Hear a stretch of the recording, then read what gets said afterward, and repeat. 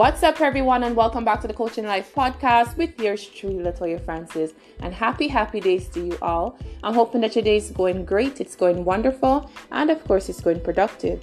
So in today's session of Coaching Life, I want to talk about success. I want to talk about healing. I want to talk about growing and becoming the best version of ourselves. So stay tuned. What's up, everyone, and welcome back. Latoya Francis, life coach, motivational speaker, and author.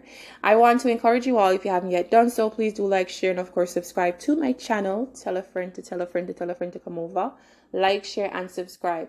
So in today's session of Coaching Life, I want to talk about the good times. Like let's cheers to the good times, I think that all of us are going through life experiences, and it's molding us and growing us into the persons that we need to be. But sometimes those experiences are not always favorable, right? So even if we're in the midst of that trial and that tribulation and that dark time right now, I still want us to cheer to the good times. Cheer to the good times.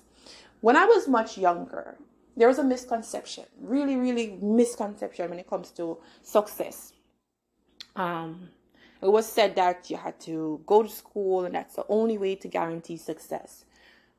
As we're evolving, and that's why I love these times, because we're in the age of awakening and we're evolving and we're knowing that we can dream and live our dreams. We don't have to dream with limitation. We don't have to go to university or whatever to accomplish a goal or to be successful. We can dwell on our own dreams, our childlike dreams. So many of us had dreamt that we wanted to be singers or actors or, motivational speakers. But because life molded you and, told you your limitations, you felt that being a motivational speaker or a life coach wasn't something that was considered the norm, right? Or considered something that would guarantee success.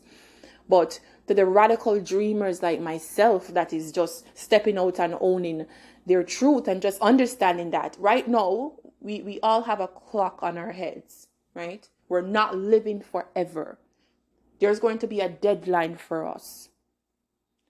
I was listening to the great motivational speaker Les Brown when he said, imagine on your deathbed, instead of seeing relatives, loved ones come to greet you and welcome you to the other side, what if you saw your dreams? The dreams that you never lived, the book that you didn't publish, the poetry the inspiration that gave you to write. What about if you had suppressed those dreams and on your deathbed, those are the dreams that came to haunt you? That stood out to me because throughout my life, my intuition will tell me when I need to move, the things I need to branch out in. But we are not made to really listen to our intuitions at times. And as a result, it brings us in situations that are not favorable, right? I remember throughout the course of me getting on this life coaching and this motivational speaking road, my intuition was telling me I needed to do this, but because I was considering myself a shy person, I was like, you know what? I don't want to. But when I really think about it, and when I really think about where I'm at right now, it wasn't an easy journey to owning my truth, to understanding that this is a calling that I have on my life and I don't care who wants to agree. I don't need validation from anyone. As long as I confirm within that it is possible for me, I will do it.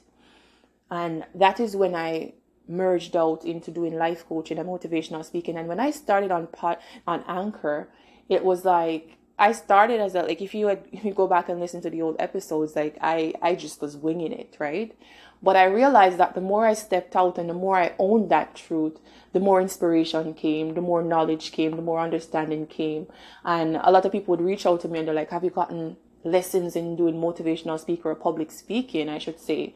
And I said, no, it's just something that comes so natural to me. And I find even when I'm having conversations with my friends, sometimes the life coach and the motivational speaker pops out, because it's something that I live every single day. Not because I'm perfect, not because, there's all good and flowery and jittery things happen in my life. No, it's because experience has happened and because I've learned from those experiences. So it's like a paid forward moment because sometimes you're in the darkness and you really don't think that you can ever get out. And once you really get out or even see a peak of light, it just gives you this sense of strength within self to say that I went through the worst of worst and I made it out. And now that I've made it out, I'm going to do things differently.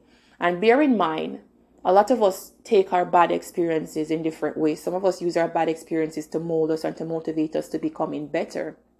And there are others that take those bad experiences to kind of shield themselves to say, nope, that happened to me and I'm not going to let it happen again. Or, so there's a way for you to incorporate your bad experiences to make it a positive one in regards to how you move forward with your life. For example, you might have went through a broken relationship and stayed, even if your intuition was telling you to leave throughout the years or whatever the case might be. It could be a marriage or even a job, right? Your intuition is always speaking to you. But you endured those bad experiences because you did not listen to your intuition. So now, when you realize that you endured those bad experiences because you didn't listen to your intuition, now it will make you think twice when you're ignoring your intuition. For me, there's a lot of stages in my life where I ignored my intuition. And it created bad experience because I ignored the intuition. But because of that bad experience, now I'm motivated to say, no, wait, something doesn't feel right. I'm going to listen to my gut, right? You're starting to trust your spiritual side. And for me, I started to trust my spiritual side when I went through bad experiences because I knew that my spiritual side was showing up to me each and every time through those experiences. So, ladies and gents, I just want to motivate you all and to tell you to look at the other side. Look at the other side, cheers to the good times, regardless of if you're going through something currently right now. The strongest and the fittest will survive, but you are fit, you are strong. You have what it takes. Until next time, wishing you all a peaceful and, of course, a positive vibration.